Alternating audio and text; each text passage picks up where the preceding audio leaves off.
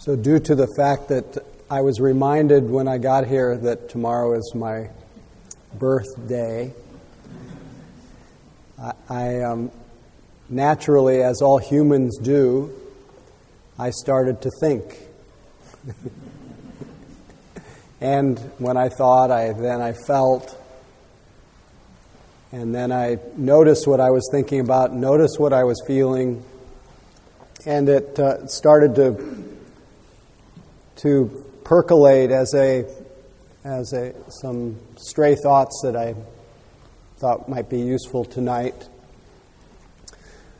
I'll just share a little bit of my process while I was sitting, because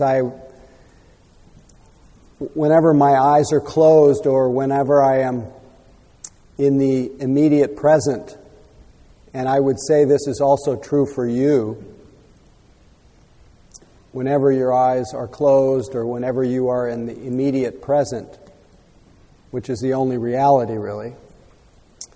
I'll speak for myself again, but what I'm saying about myself I think would include you. But when my eyes are closed, as they were then, and when I'm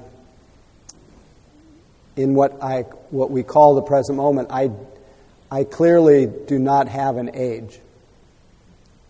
I cannot find time at all, really, in real time, in non-conceptual time. There's no time. And therefore, since there's no time, there's plenty of time. There's lots of space, lots of sense of freedom. And it's only when I'm caught in conceptual time that my mind tends to contract a little bit. So when my eyes were closed, I couldn't find an age. But then the thought arose, wow, I'm going to be 61 years old tomorrow.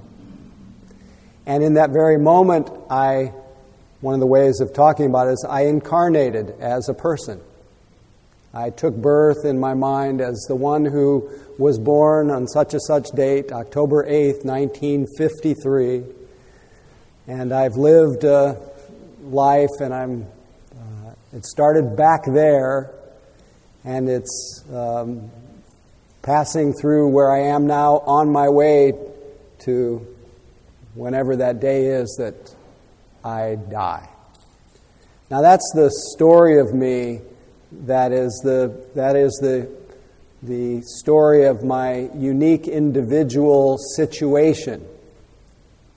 But it is not my deepest nature, and it's not your deepest nature. My deepest nature, as I discovered with my eyes closed, and before I gave rise to that thought of myself, my deepest nature was timeless, awake, without height, without depth, without color, without shape, without inside, without outside, without beginning, without end, free, deathless, unconditioned. And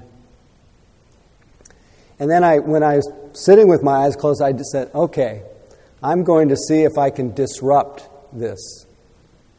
See if this is... So then I tried to think of other thoughts, and it still didn't disrupt that ever-present sense of what we sometimes call awareness. And so then I tried to listen to sounds, and if there was awareness of sound, sounds didn't interrupt the awareness. Sensations couldn't interrupt awareness. Nothing can interrupt awareness. And I realized, wow, nothing.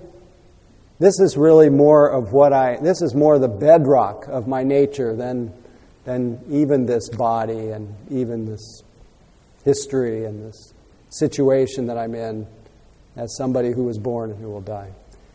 Yet, at the same time, I realized I could not, unless I was born, unless I had the unique human experience that I'm having had certain parents and certain conditioning, I couldn't have these thoughts about being unconditioned, unborn, deathless, timeless. So these two realities are constantly intermingling. The reality where each of us is an individual with an individual situation and an individual story formed by all the conditions of our life, everything that's ever happened, and that's us as a person, and that us as a person in a sense is just an idea, but it's a very compelling one, and it's one that we have to respect, we have to love. Because that's what's true. At the same time, we also exist outside of time and are innately or intrinsically or primordially free. And that is the point of our practice, is to both realize that sense of freedom, at the same time know that without our humanity, without our basic humanity, with our perceptions and our senses, our good hearts, our intelligence, we couldn't realize our deeper nature. And this is a very precious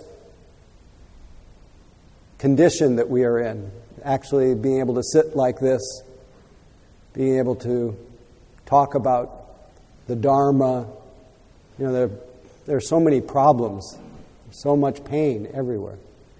And the fact that we can enjoy this present moment in safety, in relatively good health, it's rare and precious. There are beings in this world who couldn't meet like this. So to appreciate our precious human birth and condition, and know how fragile our condition is, our situation, how easy things change, how easy our resources change, our health changes, our economy changes, and to seize this precious opportunity to both embrace our humanity and realize our deepest nature. So then that led to another little chain of thoughts. I was thinking about all the people that I meet with every day, have been for all these almost 30 years of leading the group. I've also been mentoring people and meeting people in a counseling role, and all through the years, I've been meeting and really, I would say, loving each person. That it's almost impossible not to love each person and to see both their unique humanity as well as their Buddha nature, the light that shines in each of us. And over all these years, I see a kind of commonality. Not that anyone is common, but there are certain common themes, common humanity. And the common humanity is that we tend to, because life changes so much, we tend to have a lot of times in our lives where we have a lot of, how can I say this? There are many times in our life where we have the experience of being uncertain or stuck or creatively stuck or existentially stuck, or some way that we're feeling that we're not living our purpose. Any of you ever have that feeling? That your work is not value driven, that you're just living a little bit apart from the flow of life, that something's a little off. And it's often gets exacerbated by the narrative that there's something, not only is there something off or something wrong, but there's something wrong with me. And then that tends to lead to a further narrative and an innocent search for relief. And And I'm sometimes the beneficiary of that search for relief because I get to then receive you and love you. And so then I get all the goodies of being able to hopefully at some point in the span of meeting be able to point out the good news, as well as be able to receive with as much kindness as I can and resonance as I can with the difficulty of living life. By and large, most of the training I see that people come to me with is the training of trying to think our way through it, trying to think our way back to wholeness, think our way back to that creative epiphany or that feeling of being okay. And the work world teaches us how to set up a system of working it out. I've heard somebody told me recently about doing a whole whiteboard thing and crossing out and a process of elimination and this very elaborate plan. And I generally want to say, that's probably, there's some great skillfulness in doing that. But I think what you need to do is do what I call first things first. Stop. Rediscover that place in you that is always already okay. Stop. Notice. Put your mind in your body. Let the dust settle a little bit. This may not feel to you like the most productive thing you ever did. But if you put your mind in your body, orient yourself to the present moment, and you do it in a continuous way to the extent that you can, or at least some formal way every day, say, this is the way the way out of this predicament is to go right into the middle of it, is to see what is my real experience on present evidence. What is my present experience? And just as the famous sutra from the Buddha, the Satipatthana Sutra, says, if you put your mind in your body, or if you direct your attention to your breathing, to your sensations, to your moods, your body will be calm, your mind will be calmed, nervous system will be calmed. He didn't use the word nervous system. I don't think they had that expression. But nevertheless, we can all recognize for ourselves. This is one of those things that the faith in it, the faith in ourselves, the faith in practice, the faith in life, gratitude for life even, comes through a kind of verified experience. It doesn't come from adopting a view, it's good to be present. It's good to wake up and to see the difference between the field guide book that your mind is playing and the actual direct experience of yourself as a person. That's a great idea, but it's not until you actually do it. And when you do it, there is something, often the first thing, as Trungpa Rinpoche used to say, the first thing that will happen is you'll feel sad. And your eyes will produce a tear. And we're sad. We could talk all night about why you might be sad, but I think this is just the opening of the heart. It's the opening of the mind. And there's often a little sadness from having missed ourselves for so long. You know that old Basho poem, a Japanese poet, when in Kyoto, the cuckoo sings, I long for Kyoto. And we feel this kind of longing for what we've just recovered. That's a strange, human, heart-opening experience. But it is this kind of settling, this kind of reawakening to that deathless within us, that timeless presence, that heartfulness, which is just our natural home, that to me, seems to be the counterintuitive doorway to our creativity, to the solving of whatever the existential, creative dilemmas of our life. Things fall into place magically. And I don't know how to explain it, but other than to say, whenever I was noodling or ruminating or obsessing, compulsively thinking about something, I never solved anything. But when the dust settled, all of a sudden the sky opened. And the Buddha says, luminous is this mind, brightly shining. And when that mind shines brightly, he also said it's not affected by whatever visits. You can then let everything float through your mind and it doesn't stick. And there's a sense of joy and a sense of freedom that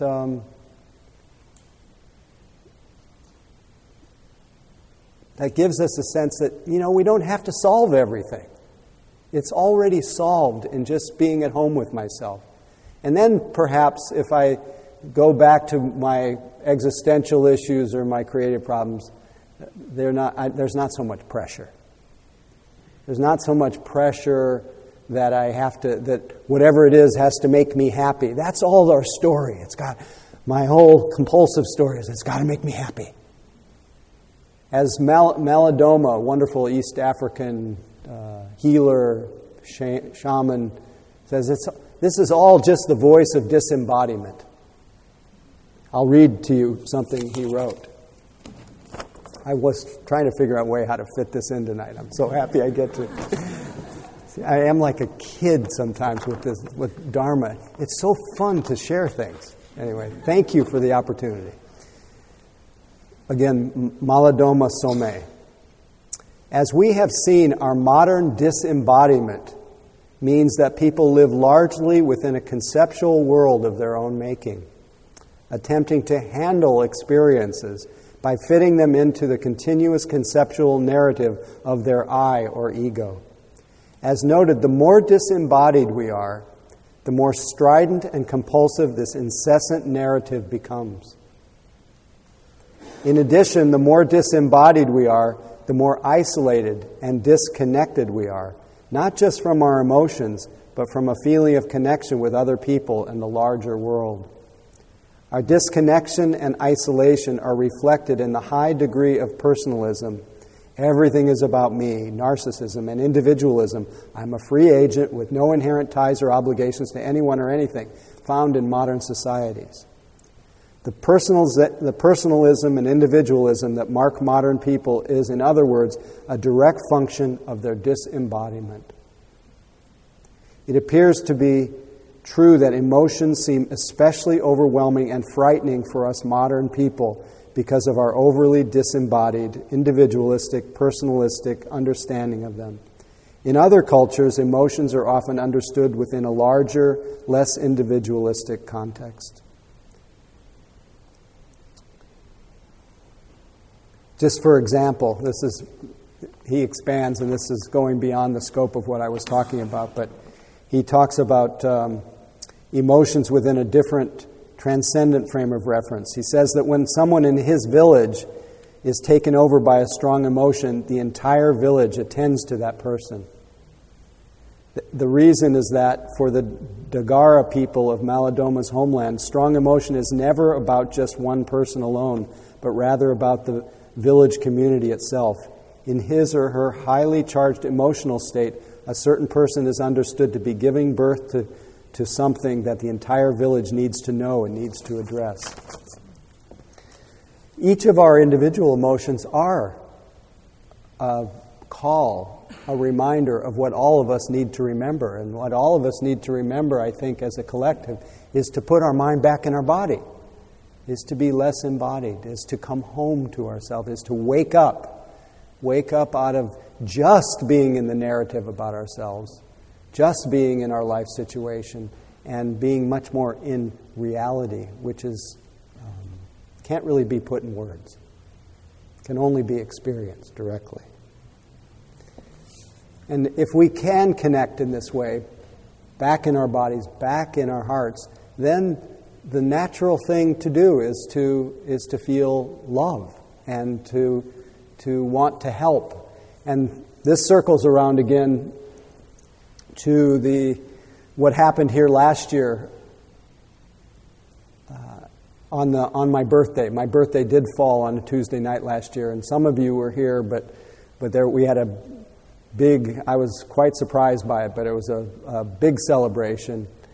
And there was a person who came and did some kirtan, some chanting, and one of the kirtan songs was a song that has been, I would say, one of my anthems of my life and my practice, and it's the words of a teacher, a master, and Hindu master named Neem Karoli Baba. And in that chant, or the words that were turned into a chant, Neem Karoli Baba says, and I'll just tell you the words now, maybe we'll chant them later. He says, "I am like the wind, no one can hold me. I belong to everyone, no one can own me. The whole world is my home, all are my family. I live in every heart, I will never leave thee, oh crystal tears, taking away my fears."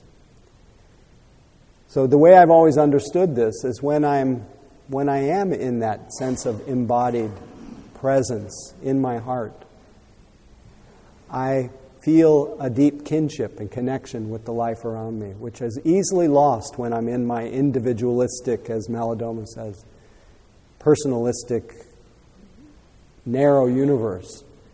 And when I am in that sense of connection, the whole world is my home, and all are my family. I live in every heart. And I think it's true for everyone who stops and keeps quiet, looks within, informally and formally. And it's something that each of us can do in a continuous way. And what gives our life the ultimate meaning then is our compassion. First, our self-compassion. We develop that sympathy for ourselves, that sadness. We open to that heart of sadness where we miss ourselves when we go, or when we feel our hurt or our fear, and somehow learn to embrace ourselves. Actually, before I read from the Dalai Lama, I want to read a little bit read a story I read about 3-4 months ago. To me, a very touching story of self-compassion. And this is something that we can train ourselves in. It's all about getting real with our tender hearts. It's a story entitled 2 More Aisles. So, please bear with me if you've heard this before. A man observed a woman in the grocery store with a 3-year-old girl in her basket. As they passed the cookie section, the little girl asked for cookies, and her mother told her no. The little girl immediately began to whine and fuss, and the mother said quietly, "Now, Monica, we have half the aisles left to go through. Don't be upset, it won't be long." Soon they came to the candy aisle, and the little girl began to shout for candy. And when told she couldn't have any, began to cry. The mother said, There, Monica, don't cry. Only 2 more aisles to go, and then we'll be checking out." When they got to the checkout stand, the little girl immediately began to clamor for gum and burst into a terrible tantrum upon discovering there was no gum purchased. The mother patiently said, "Monica, we'll be through the checkout stand in 5 minutes, and then you can go home and have a nice nap." The man followed them out to the parking lot and stopped the woman to compliment her. "I couldn't help noticing how patient you were with little Monica," he began, whereupon the mother said, "I'm Monica. My little girl's name is Tammy."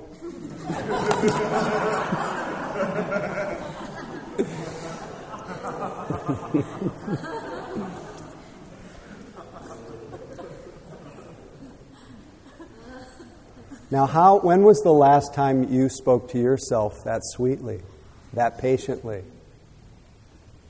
This is what happens when we when we come back to our human experience, our humanness. And then that compassion both turns inward and it turns outward. As the Dalai Lama says, compassion is what makes our lives meaningful. It is the source of all lasting happiness and joy. And it is the foundation of a good heart, a heart of one whom acts out of the desire to help others. Through kindness, through affection, through honesty, through truth and justice toward all others, we ensure our own benefit. So partly the reason I read all of that is I was thinking about Neem Karoli Baba and this chant, I'm like the wind, no one can hold me. I belong to everyone, no one can own me. The whole world is my home, all are my family. I live in every heart, I will never leave thee. Oh, crystal tears taking away my fears. Those are his words, but his main teaching was love, serve, and remember. So love ourselves, love each other every day. That's what we need to practice. Serve. See where help is needed. And this is, this is some kind of One Earth Week, or there's a particular name for this week of remembrance of the dire situation of our planet and what each of us can do to limit our impact. One person at a time, one care at a time about how we, like I don't really want to drink Orangina. It's got corn syrup in it. Corn syrup's not good for you. But I've made a commitment not to buy plastic. So this was the only thing that was drinkable in glass. Now that may seem like not a very big deal, but whatever I can do to limit the amount of plastic that has to go through the whole decomposition chain and pollution chain, every little thing helps. And I think every day that's one of the things that we can do to serve each other and to serve our world, our planet, and just have our eyes open. See if we can be, I call myself a Dharma slave. Be a slave to what's needed. It's definitely the recipe for happiness. And doesn't mean that you have to be part of some kind of social movement. It can be anywhere. If that is the hub around which you live your life, right in the middle of the most hardcore corporation, you can be loving people up, being of some benefit, some service. How's that? So it's not about the form it takes. It's really about what's in our heart. So love, serve, and remember. And so remember the first two is one. But remember, perhaps most of all, remember that in you that is unshakable, immovable, that is free. Remember that ever-present wakefulness that cannot be shaken no matter what happens. Sounds don't shake it. Fires don't shake it. Birth and death do not shake it. And it's close. It's home. And it's simply a matter of being that wakefulness. Being that nature, that awake nature. And don't forget it. Remember all the time. Let's see if there's anything else we want to remember. I think a good thing to remember. Well, while we're serving, I'll just back up, and then we'll have a final prayer for the world from a rabbi. This is from David Brower from his book, Let the Mountains Talk, Let the Rivers Run, a call to those who would love to save the earth. Have a good time saving the world. Or you're just going to depress yourself. People want to be part of something fun. Put fun in the movement to conserve, preserve, and restore, and celebrate Earth, and people will run to sign up. So that's, to me, this is a message about ourselves, to not to become so angry and grim about the world, but to have fun, trying to do good. So last but not least, because we can try all we want, but we may not have a healed world, a healed planet, a peaceful world, but we still send our blessings and we still wish with all our hearts and do everything we can to help. And what helps most is to have a heart that is non-contentious, a heart that's open. So this is from Rabbi Harold Kushner, a prayer for the world. Let the rain come and wash away the ancient grudges, the bitter hatreds held and nurtured over generations. Let the rain wash away the memory of the hurt, the neglect. Then let the sun come out and fill the sky with rainbows. Let the warmth of the sun heal us wherever we are broken. Let it burn away the fog so that we can see each other clearly, so that we can see beyond labels, beyond accents, gender, or skin color. Let the warmth and brightness of the sun melt our selfishness, so that we can share the joys and feel the sorrows of our neighbors. And let the light of the sun be so strong that we will see all people as our neighbors. Let the earth, nourished by rain, bring forth flowers to surround us with beauty. And let the mountains teach our hearts to reach upward to the divine. Amen. So may we all open our hearts to each other and all beings everywhere. And may all beings be benefited by our practice tonight and every day of our lives.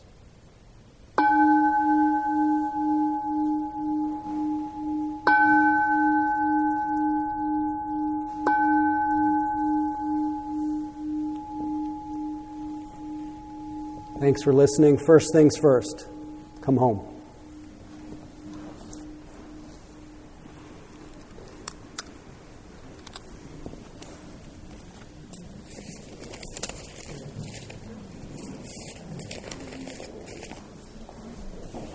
I've got some zebra corn. Oh boy, thank you so much. How sweet is that? Happy birthday. Thank you. Thank you. That's so dear. Thank you. Okay.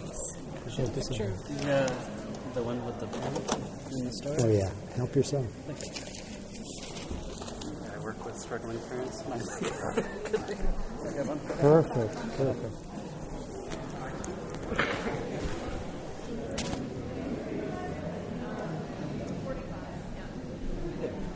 Is it okay to ask you a question? Sure. I just kind of need to meditate. Is it common when you go into your body and you have like anxiety to feel it resting in there? Like I feel it in my arms and my legs. Yeah, you'll find that a lot, but you could try to let it be felt for a little bit. Okay. But then after